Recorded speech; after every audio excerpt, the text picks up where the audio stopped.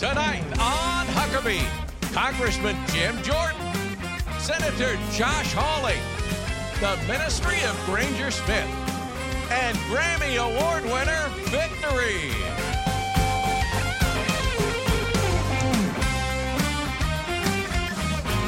That's Trey Corley in the Music City Connection. And I'm your announcer, Keith Bilbrey. And now, here's Mike Huckabee.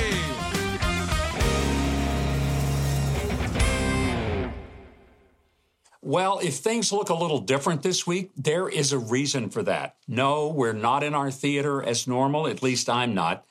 Nashville got 9 inches of snow this week. Hey, but we're not going to let the weather keep us from putting on a show, and a good one. A big thanks to our wonderful crew for braving the elements and getting to the studio to help inform and entertain you. And I hope you'll sit back, and if it's cold where you are, put another log in the fireplace and enjoy this week's edition of the Huckabee Show, put together by a wonderful team of people who did not want you to miss this week's edition. Well, having been the winner of the 2008 Iowa caucus and participated as a candidate in 2 of them, my Monday and Tuesday was filled with wall-to-wall media interviews, most of them focused on their bewilderment with the strong evangelical support for Donald Trump. They just don't get it, and probably never will. But here goes. Evangelical voters do not vote in a monolithic block. There are many issues that drive our vote, not just having a candidate who can authentically quote Scripture. Oh, granted, the 2 issues that are mostly non-negotiable for evangelicals are the sanctity of life issue and support for Israel. Even those don't get every evangelical supporter, but for most of us, those aren't political issues. Those are biblical issues. So we do tend to be steadfast on them. Evangelical voters don't vote on the person most like their pastor or Sunday school teacher. If a candidate truly and authentically shares the spiritual convictions and practices with voters, hey, that's great.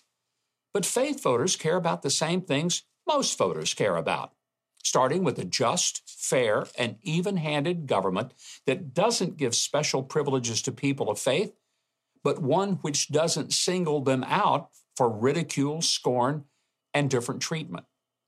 When Barack Obama talked about people who cling to their guns and religion, or when Hillary Clinton spoke of conservative people being a basket of deplorables, or when Joe Biden and his Justice Department ended up branding parents domestic terrorists, those who dare show up at school board meetings to ask for transparency and accountability from teachers and school officials, and who are paid with tax money.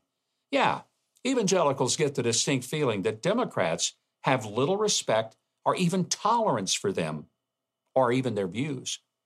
People of faith are said to be on the wrong side of history because they hold to biblical standards of marriage as being between one man and one woman, and because they believe that the Scriptures declare that God created 2 genders, just 2, male and female. Trying to force Bible believers to use artificial pronouns for men pretending to be women or women pretending to be men is not just offensive to people of faith, it's immoral and it's insane. It makes no sense to tell us that we're on the wrong side of history when there is virtually no history at all of any civilized people ever accepting and promoting men marrying other men.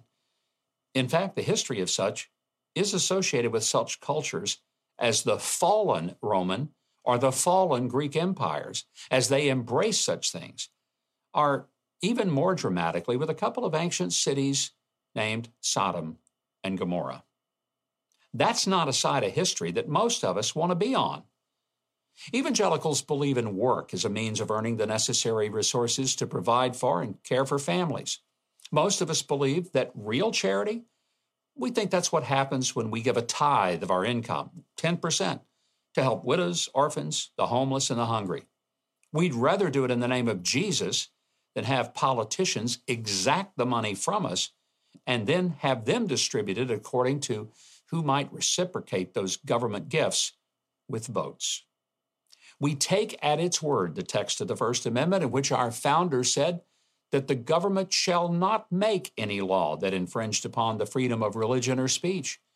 And when government starts making laws that in fact infringe on religious liberty, or the right to believe or speak according to our consciences instead of government coercion, then yeah, evangelicals rightly resist, in fact, demand adherence to the law instead of having the demands of the left-wing lunatics insisting that we either believe as we're told or get systematically run out of business.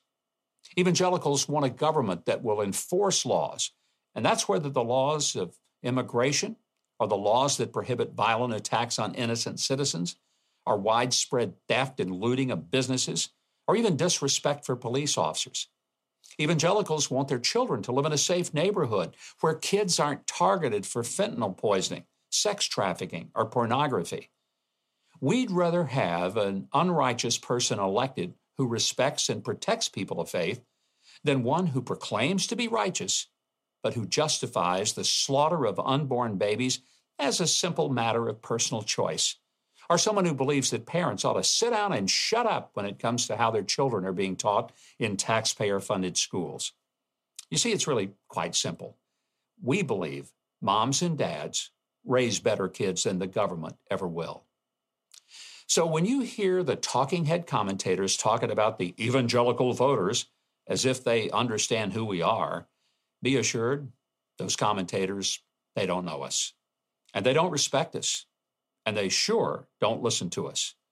But that's okay, because it's our goal to outvote those who defy biblical standards of life. And it's not just our right to do so. It is our responsibility.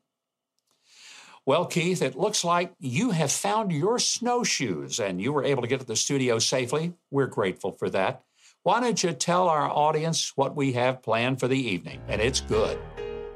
Well, actually, I slid in here. Radio Flyer still works. Congressman Jim Jordan is next, and he's got some questions for the Treasury Department. Then later, Grammy winner Victory is here. You're watching Huckabee.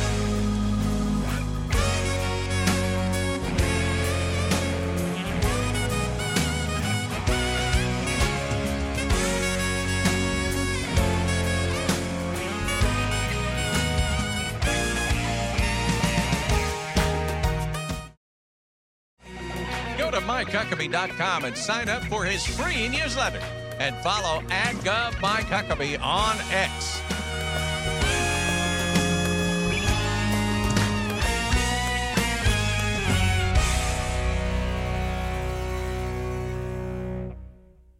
Jim Jordan has been serving in Congress since 2007. He was the founding chairman of the House Freedom Caucus. As the chairman of the House Judiciary Committee and a member of the Oversight Committee, the congressman is raising concerns over documents that claim the Treasury Department is surveilling private transactions and flagging merchant codes like MAGA and Trump as somehow being violent extremist indicators. And get this, also included were purchases of Bibles and small firearms. You can't make this stuff up. The Treasury Department so far has no explanation. To discuss all of this, please welcome back to the show one of our favorites, Congressman Jim Jordan. Congressman, I'm going to get right to this. This is just alarming, and you have sent a letter to the financial services monitors, and you've asked them for accountability. But this is disturbing that American citizens will be surveilled because of what they purchase, as if that's any of the government's business. No, it's scary. Financial surveillance is really what this is. You got banks looking at the private transactions of their customers, searching for key terms, all at the request of the government. And it looks like they did this without any warrant or any legal process whatsoever. And they're almost like they're developing a profile of American citizens. If you buy a Bible at the Christian bookstore, you buy a gun at Cabela's, and you use in some of the correspondence with whoever you're buying something, you talk about Trump or MAGA, then they're going to profile you as some domestic violent extremist. And the scary thing is we're just at the front end of this. But as you look at some of these documents, Governor, they sound a lot like, if you remember, that memorandum from the Richmond field office of the FBI that we discovered a year ago, where they were saying if you're a pro-life Catholic, you're an extremist. The language sounds so similar to what we saw in that government document. That's why we're pushing so hard to get answers to these questions. How extensive was this really? I'm just stunned by this, that the government would think they could get away with it, but apparently they thought they could. But I want to make sure that our audience clearly understands what we're talking about. This is not suspicion of a criminal. This is not some suspicion that law enforcement has tagged and said this person may be involved in a crime. This is surveillance of absolutely law-abiding citizens who go, as you say, to a sporting goods store and maybe buy a rifle for hunting or a firearm for personal protection, doesn't matter, whatever they buy it for, or a Bible. And the government is surveilling their purchases by working with the bank card companies, whether it's Bank of America, whoever, finding out what those transactions are and keeping a file. Congressman, this reminds me of East Germany and the Stasi, not the United States of America. What on earth can you guys do to put a stop to this? Yeah, and this all started when we had a whistleblower come forward and talk to us about an email correspondence between the government and Bank of America after the riot on January 6th a few years back. And in that email, they say, we want to know all debit and credit card purchases within a certain date time around January 6th. And then they wanted to overlay that with any gun purchase at any time as a way to develop a list of who they were going to look at. No reason, no predicate, to criminally investigate these individuals. They were just looking for this information. So if you happen to be in, Washington, D.C. on January 6th of 2021 visiting a relative, and you use your debit card to, pay for a hotel bill, and you had that you were on an FBI list, for goodness sake, according to this whistleblower. So this is where it started. We've now got some additional documents. But you're right, Governor, this is as scary as it gets. Financial surveillance of American citizens. And remember, this came on the past year in Congress. We did an extensive investigation into the censorship, where you had big government, big tech, big media, big academia all working together to censor Americans. Now we're looking at this financial surveillance issue, and we got a lot of questions, a lot of information we got to get, but we're going to make sure we do. You're in a unique position because as chairman of the Judiciary Committee, this certainly deals with the constitutional rights of an American, First and Second Amendment, as well as Fourth and Fifth Amendment. So, we're covering almost the entire Bill of Rights by these actions. Then as oversight committee member, you're also looking at it from the standpoint of asking these federal agencies, what the heck are you guys doing? Who gave you the authority to do what you're doing? So I don't know of anybody in all of Congress who's in a more unique position because of the crossover of these two committees. And, I think on behalf of all the American people, we're saying, Congressman, go get them. I mean, our freedom is on the line. I want people to understand this is not a minor thing. Yeah. This is huge. Yeah, and because of some of the work we've done, the committee's work we've done this first year of the Congress, we've had some success. I mean, there's constant attacks on your liberty and on Americans' freedom. But remember, the IRS announced 4 months ago that they will no longer be making unannounced visits to Americans' homes. And, of course, the commissioner said, well, we're doing this because we're concerned about the safety of our agents. Baloney. They made this change because we caught them knocking on Matt Taibbi's door at the very time he was testifying in front of our committee. We also had the Department of Homeland Security announce that they had this disinformation governance board, as if some federal agency can determine what you're allowed to say and what you're not allowed to say. When we discovered this, the Department of Homeland Security said, we're getting rid of this board. So you got to stay after this, but we have had some success when we expose this information, get it out there to the American people, that these agencies change their behavior. That's what's got to happen here with the way the banks and government are interacting, profiling American citizens. How troubling is it to you that for the past 3 years, the Biden administration has targeted private citizens, whether school board meetings and domestic terrorist labels applied to parents because they chose to speak up for their kids? But here's the big issue. I'm hearing every day on the mainstream media that Donald Trump is going to be a dictator, that he's going to abuse government. He's going to go after retribution. In his 4 years, we never saw one single moment of him abusing his power as president, sicking the DOJ on anybody or any other agency. That's all we see from this administration. Yep. I mean, this election is really more than a Democrat versus a Republican. It's maybe freedom versus dictatorship, and the dictatorship won't come at the hands of Donald Trump. No, great point. President Trump has a lot of great lines he uses when he's out talking. We were with him in Iowa last week at a rally.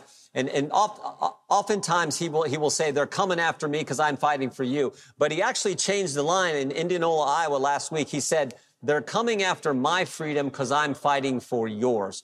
And the country understands it. In Iowa, I think the polling showed 8 out of 10 Republican voters believe the government has been turned, weaponized against we the people, against the citizens they're supposed to serve. They think that because it's true. And they know President Trump is going to fight to stop that. And as you point out, he didn't do that. The left does it. They've targeted, the DOJ said parents were terrorists. The FBI said pro-life Catholics are extremists. And now we see big government working with big banks, profiling America's purchasing choices and surveilling them in those transactions. That is all frightening stuff. And it's why this election, as you pointed out, is so darn important. And that we got to make sure, do everything we can to make sure President Trump not only gets a nomination, which I think is definitely going to happen, but wins in November and is our next president. Another area where you're going to be involved very heavily is looking at all the allegations of the Hunter Biden case, not about Hunter Biden, but about his connection to his father and the millions of dollars from the Chinese and oligarchs from Ukraine and Russia. Hunter Biden has now agreed he's going to come in and sit for closed-door depositions. How big a deal is it that he's finally accepted the subpoena from Congress? Well, no, we think it's important because it's a sequence of people we need to talk to before we make a decision on whether we're going to move forward with articles of impeachment or not. We have Rob Walker next week, who we're talking to, who is one of Hunter Biden's business partners. We're going to talk with Eric Schwerin, another one of his business partners, the week after that. The week after that is Tony Bobolinsky. Then we got Jim Biden, who is scheduled. We're scheduling him. And then we got Hunter Biden, who's coming in at the end of February. So we got to work through those. And I think the case is already pretty darn compelling. But we need to talk to these final witnesses and then make a decision. Do we actually file articles of impeachment against President Biden? And the conference will, the Republicans and the House of Representatives will make that decision once we've received all the evidence.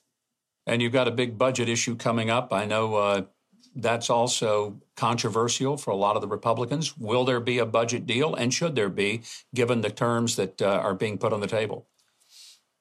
Well, look, there was a continuing resolution passed this week. We'll see how it all shakes out. What I do know is we got a FISA reform that needs to happen to protect Americans' liberties. We got this issue of securing the border, which I think is of paramount importance that we got to get done. So we're going to focus on all those issues under the leadership of Speaker Johnson. Congressman, we always love having you. Hope to have you back in the studio in Nashville soon. Our thanks for doing the important work of oversight that you're doing in Congress. And we also want to remind our audience, if you'd like to keep up with the developments of all of these issues and with Congressman Jordan's work on Capitol Hill, if you go to Huckabee.tv, follow the links, we will get you directly connected. Right now, Keith Bilbrey is going to tell all of us what we've got coming up next on the show. After the break, country music star Granger Smith gives up country music for the ministry. Then stay with us because Senator Josh Hawley is right after that. Don't go away.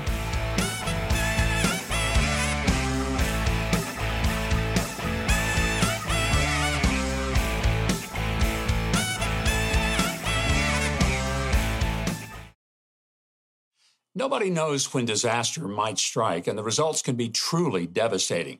Our friends at Samaritan's Purse work tirelessly around the clock to help people and to help cities all over the world who are found to be victims of these catastrophes. Samaritan's Purse provides medical supplies, food, cleanup, and so much more, as well as providing the love of Jesus Christ in the midst of these disasters. And it wouldn't be possible without your generous giving. So thank you for that. And if you haven't yet, go to Samaritan's Purse website or call them today to give what God has placed on your heart.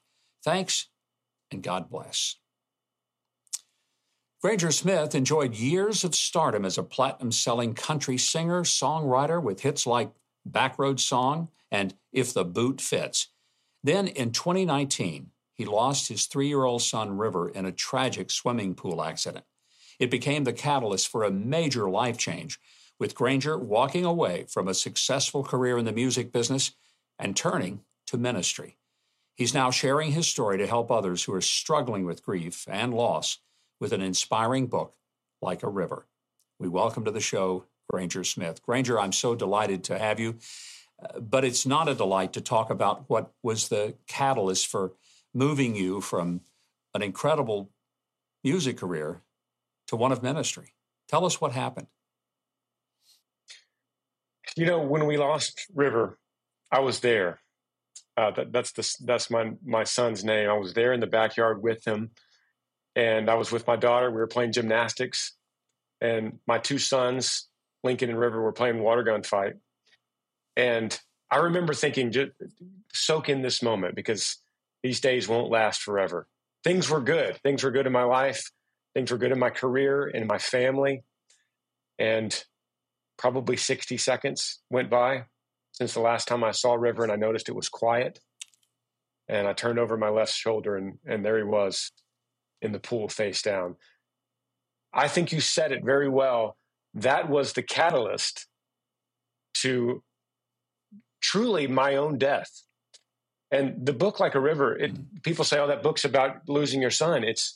That's just the first chapter. That's just how it begins, because it was the beginning of a new life for me completely. It must have been not an event, but a process to go from that moment where you lose your son. And I know that you and your wife made a very tough decision, but one that saved the lives of other children when you agreed to allow his organs to be harvested for life-saving opportunities for others. There has to be some sense of knowing that your son is living on in the lives of children that otherwise wouldn't have been alive today had it not been for that important decision you made. That's a very interesting piece of my story. And by God's grace, really, my wife brought it up. And to this day, she says she doesn't know where that came from or why she decided to donate his organs. But that came in a moment when we needed to decide when to turn off the breathing machine.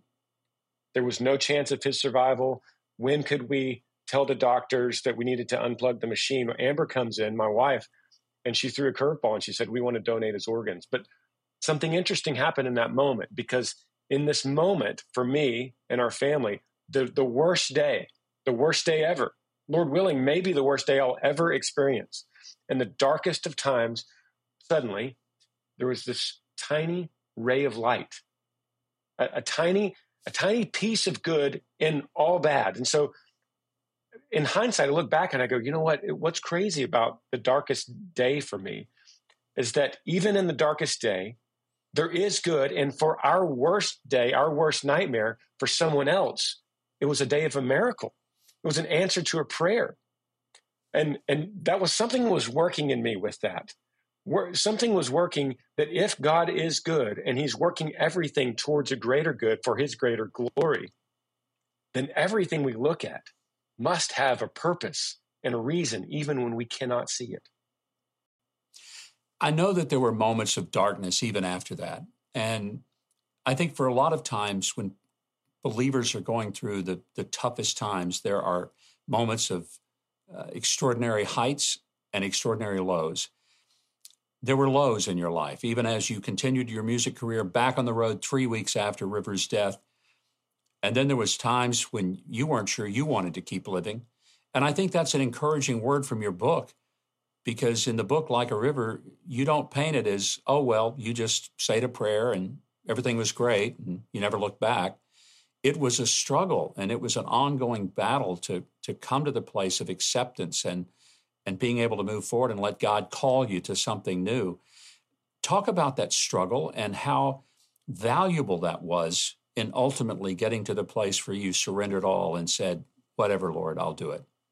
Yes, sir. That probably the most important part of my testimony in hindsight is looking back and thinking, I grew up in a Christian home, faithful parents. We went to church, youth group and youth camps, and was baptized and part of FCA, and could articulate the gospel, prayed before meals. But then I realized in the toughest of times for me, during the darkest day, I wasn't relying on God. I was relying on myself. And really, that was the first indication especially as I look back now, that was the first indication that I was relying on myself, and that was my religion. Self-help was my religion. Now I leaned on what I call now a cultural, a nominal Christianity. I called it in the book dog tag Christianity. It's like when soldiers put the religion on their dog tags in World War II, just so you know what kind of priest is there for the funeral. But there's really nothing deeper than that. And I realized as I needed to lean on something, and I leaned on myself, and like you said, things got darker and worse for me as I tried my hardest to heal myself, to forgive myself for guilt that I had for being in the backyard that day. And although the culture says we need to forgive ourselves and we're not guilty people, the Bible says, regardless of what we call it, shame or scars, the Bible says we're sinners and we are guilty. And the gospel says, Jesus says, I have come, you believe in me, I have come to forgive you. I have come to wash you clean. And that is something I did not know before I had to go through the darkest days to realize that. I think one of the most powerful parts of your story is that you decided to leave a very successful music career. Were there people who said, Granger, you've lost your mind. You've got everything going for you. You need to stay with your music career. Don't give it all up and go into full-time ministry. But you did anyway. Yes, sir. People absolutely said that. They said, oh, Granger, he lost his son, and poor guy, he's just going crazy. You know, he found his religion, and that's what he's going to do. Don't ruin this, Granger. You know, don't ruin a good thing. If you want to talk about Jesus, you've got a great platform. Get on the stage and these sold out crowds and tell them about Jesus, then go back to what you do and sing that country music, you know. I got that all the time. And to be honest, I understand that sentiment. I understand that mentality. But this is something I struggled with. Jesus says, if anyone would come after me, let him deny himself, take up his cross and follow me. And I realized I wasn't denying myself in country music. I was exalting myself. I needed attention. I craved praise for myself. And I couldn't reconcile that with the new life I was given. After the darkest days that happened to me, and after I was given new life and a new chance, I wanted to tell everybody that from a place where I was exalting him and glorifying him alone and not myself. Well, it's a beautiful story. It's like Simon Peter leaving his nets behind and a career of fishing to follow Jesus. And for you, your nets were your guitar and musical career. But I think a lot of us are grateful for the extraordinary ministry you have, and we are just delighted to have you with us today. I want to say to our audience, you can find Granger Smith's book, Like a River, as well as his music, podcasts, speaking appearances, and a whole lot more at Huckabee.tv. I have a feeling you'll want to invite him to your church or community, but be sure to get the book. It is a very powerful, inspiring story. Now, we may be snowed in, but we still have a blizzard of entertainment for you, and Keith Bilbrey is about to tell you what's coming up next. Up next, Missouri Senator Josh Hawley with an update on the immigration crisis. And later, Victory performs. Bundle up, more Huckabee is on the way.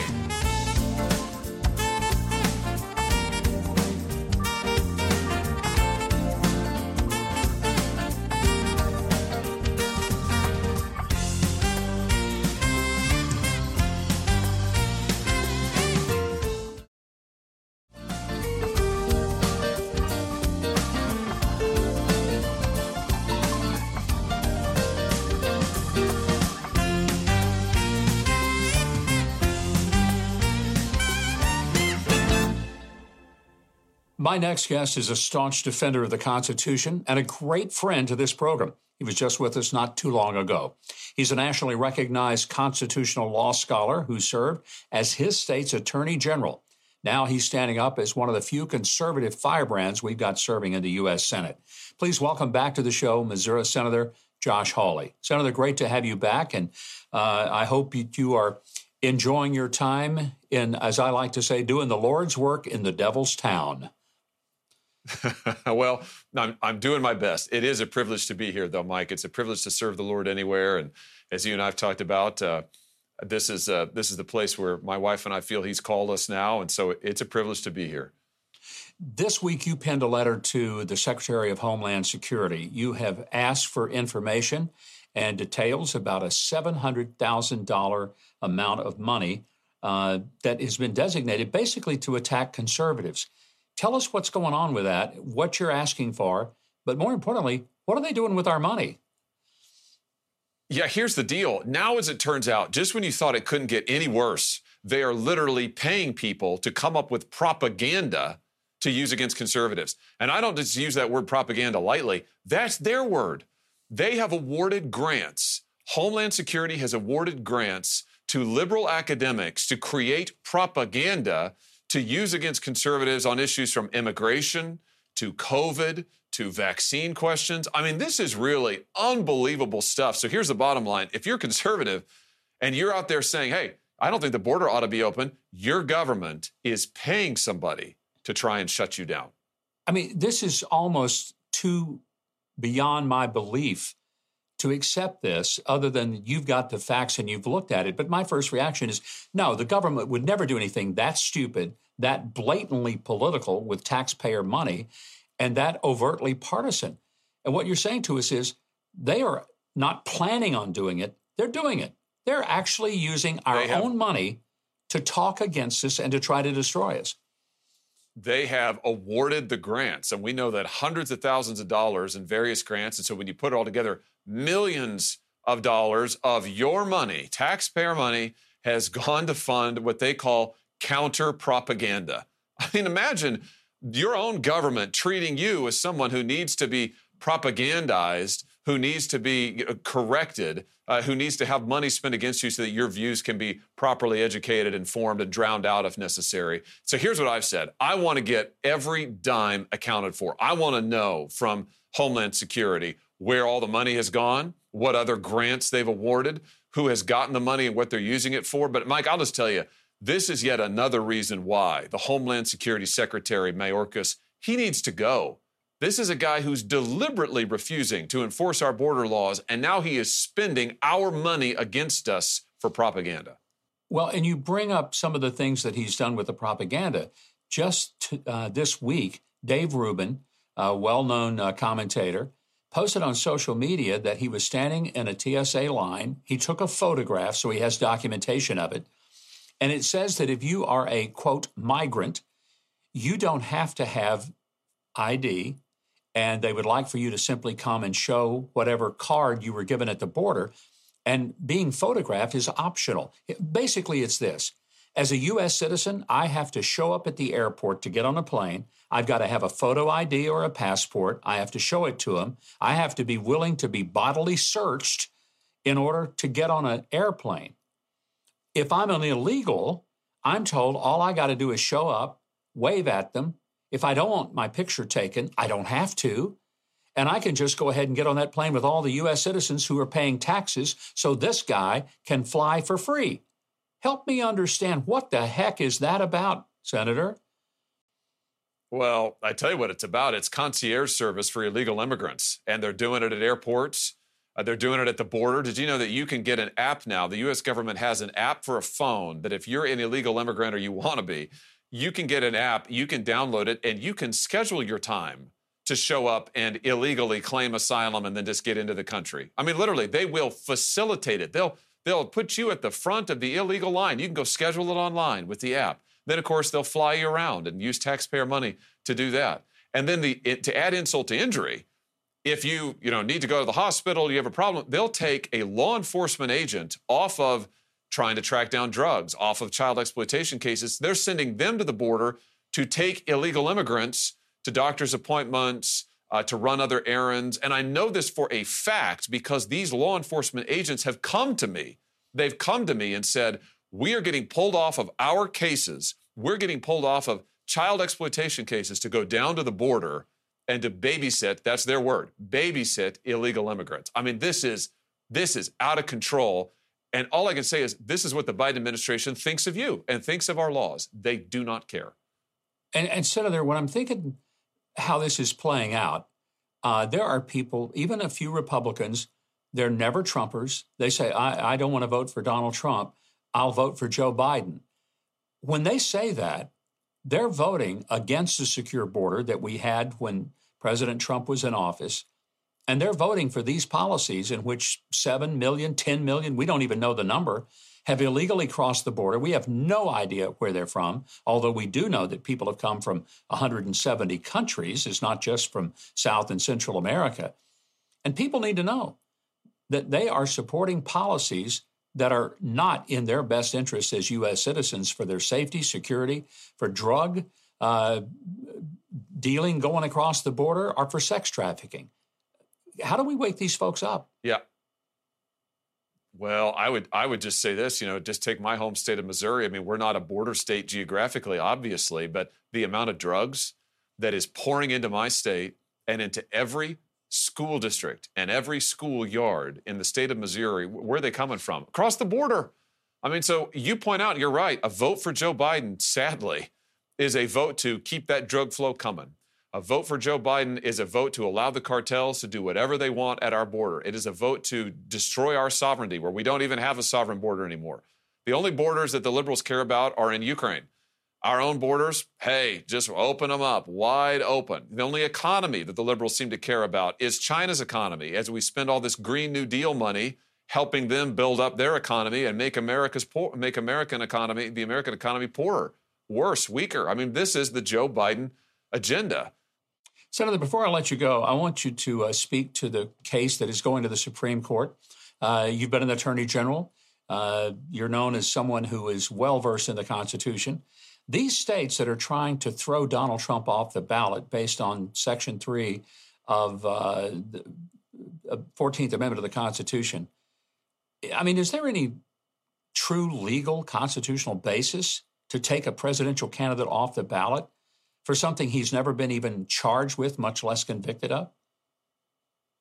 Zero basis. I mean, zero basis. And I think, Mike, it just shows you how far the radical left is willing to go. Now they don't want people to vote. They don't even want people to have the option. They don't want you to even be able to cast the ballot. Forget about counting it correctly. They don't even want you to cast it. They're literally taking Trump off ballots, and there's no constitutional justification for it. And there'll be no stopping this. There'll be no end to it, rather, if they're allowed to go forward. I mean, what's going to happen next is Republican states will say, well, fine, you don't want Trump on the ballot, I don't want Biden on the ballot. And every court or every state official will say, oh, well, if you're going to call Trump an insurrectionist, then I think that this Democrat over here for this office, they shouldn't be on the ballot. And there'll be no principled reason to deny them the ability to do that. I mean, we've got to obey the law. And the law says that if you qualify for the ballot as Trump has, then the voters get to decide and the courts stay out of it. We call that democracy. But I think what the liberals are trying to do, it's what they've been trying to do for years, Mike, and now they've just finally made it glaringly obvious. All of these cases against Trump, all of these prosecutions, they've all been about keeping him off the ballot. They haven't been able to do it, and so now they're just cutting straight to the chase and saying, you know what, fine, we'll just do it ourselves. We'll just take him right off the ballot ourselves. It is so unconstitutional and so dangerous. And so very disturbing. Senator, it's always a pleasure to have you. Look forward to your next visit with us, and stay safe and keep the good work going up there. Thank you for having me. You can keep up with Senator Hawley and the wonderful work that he's doing to keep our border secure. Just go to our website. It's Huckabee.tv. We've got links to follow and support the senator. Right now, Keith Bilbrey, I know we got something special coming up. We're going to let you tell us all about it right now. We do indeed, Governor. Inspirational gospel singer Victory is with us next on Huckabee.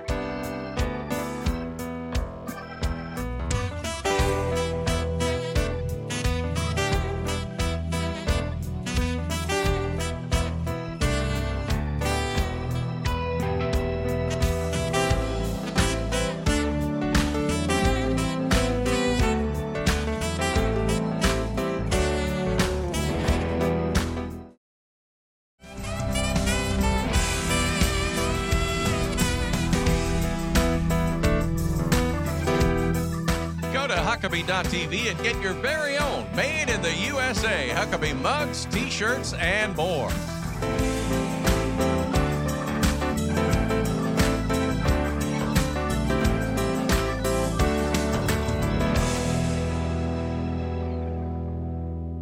Well, welcome back. We hope you've had a wonderful time with tonight's show. And as you know, we've had to do things a little differently because of all the weather systems that have been happening all over the country.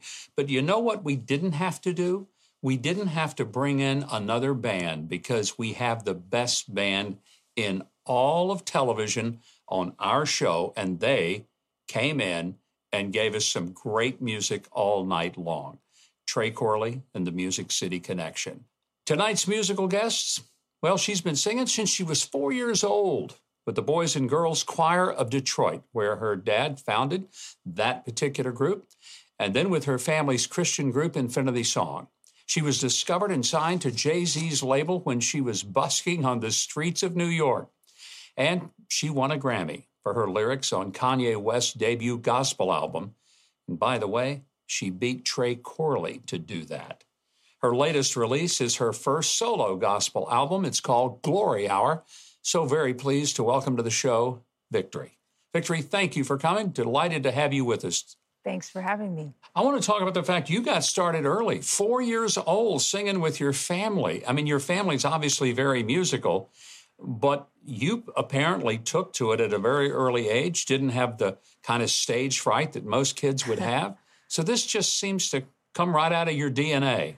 Well, you know, it's kind of like reverse psychology. You know, they tell you you can't do something, and then suddenly you make it your business to do everything in your power to do the thing that they said you couldn't do.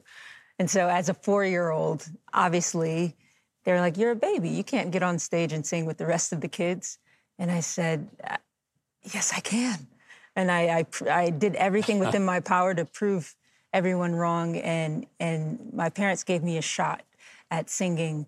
And I'd never let them down. And I always looked at singing as a privilege, not a right. And because we have this privilege, we must always exercise this privilege to sing. And so that was my start in music. You know, it's pretty amazing. You've worked with Jay-Z, you've worked with Kanye, you get a Grammy for the work you did with Kanye West and his gospel album. What's next for you? I mean, it looks like wherever the top is, that's where you're headed. Well, I've just released this album entitled Glory Hour. And, you know, I thought I would have to be world-renowned famous to proclaim the gospel from the secular music industry, because my route was unconventional. I didn't get signed to a Christian label. I was signed as a Christian by Jay-Z, and at first, you know, I created music that was more like parables, stories that referenced the kingdom and told principles of the kingdom. And then when I did this work with Kanye, it was like I was able to fully write about the power of Jesus, the blood of Jesus, and all of the most potent aspects of my faith unashamedly. And, you know, after that, I saw that it could be done because that album was released in the secular space, and you had everyone of every kind of religion, every kind of belief system singing these lyrics to Jesus is King. And so my thinking was, well, I've seen that it could be done. Why not continue with what we started? And even though Kanye went in a different direction, my thinking was, we can still continue this mandate that Jesus gave us, really, to take the gospel to all corners of the world. And the way that I do that is through music. And so my goal is to continue to share. And it's not just about sharing my religion. It's really sharing my experience at life. And there's the bad, there's the struggles, and then there's the glory. The glory, I use glory to describe the resurrecting power of Jesus. And so whenever I find myself in hardships, I always write about the hardships, but I always wait for the glory. And Jesus never fails to reveal himself in hardships. And so with this album, that's what I wanted to encourage people to wait for Glory Hour. Like when you find yourself in moments of darkness, simply put your hope in the hope of glory. And I promise you, the hope of glory will not fail you. And the Bible describes Jesus as the hope of glory. And so that's my message, and that's what I'm here to spread. It's a powerful, powerful message, Victory. And by the way, congratulations. I know you're going to be performing at the Apollo in March. So Yes. What a huge honor that is. You always say, tonight at the Apollo, and they're really going to be saying it about you. Yes. So I want to make sure that our audience stays with us, because you're going to be performing for us right after the break. And audience, trust me, after you hear her sing, you're going to want to hear a lot more of Victory. Right now, Keith Bilbrey is going to tell us a little bit about next week's show. Sure thing, Governor. Join us next week. Former Alaskan Governor Sarah Palin will be in the studio, along with the legendary Gino Vanelli. It's going to be funky. We'll be right back.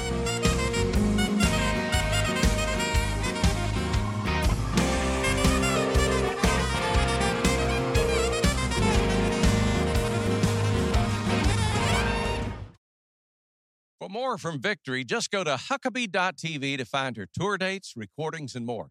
You can also watch an exclusive live performance of Just Like in Heaven. Now, singing One Thing from the album Glory Hour with Trey Corley and the Music City Connection, here's Victory.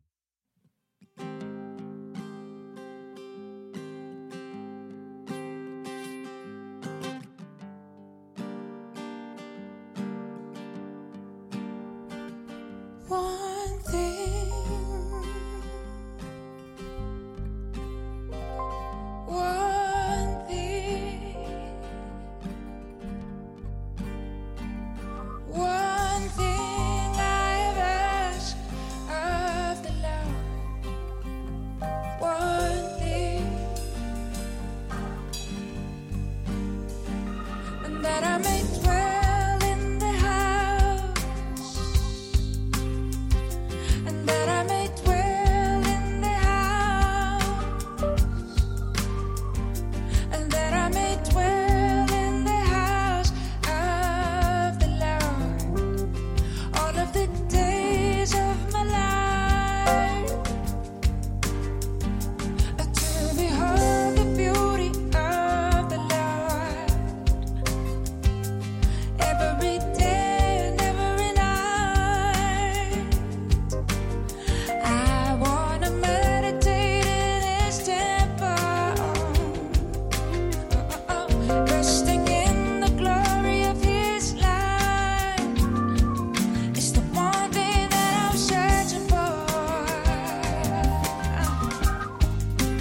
One thing that I ask of the Lord, I wanna be with You every single day of my life. Oh, I wanna be with You every single day of my life. I wanna be with You. I wanna be with You every single day of my life. Yeah. Oh, I wanna be with You every single day of my life. Oh, I wanna be with You. All I want is to hear Him speak, and everything will be alright. Just like Mary sat at His feet, can nobody take away my right. So I walk with a heart of faith. I refuse to live by sight. All the demons that had me chained, all of a sudden I put to flight when I called on the name of my Savior, Jesus Christ. Instantly I start to reign over my enemies left and right, 'cause I know my God is great and He's already won the fight. So I won't be afraid of the terror that comes by night. I said I know that my God is great and He's already won the fight. So I won't be afraid of the terror that comes by night. I said I know that my God is great. He's already won the fight. So I won't be afraid of the terror that comes by night. One thing, oh Lord, one thing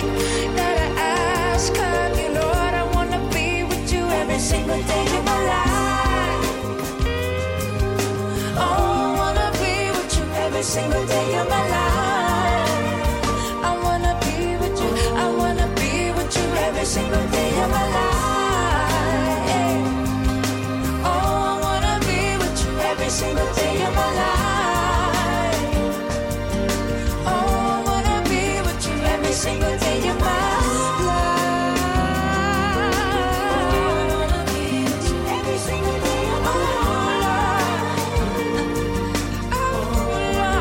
It's the one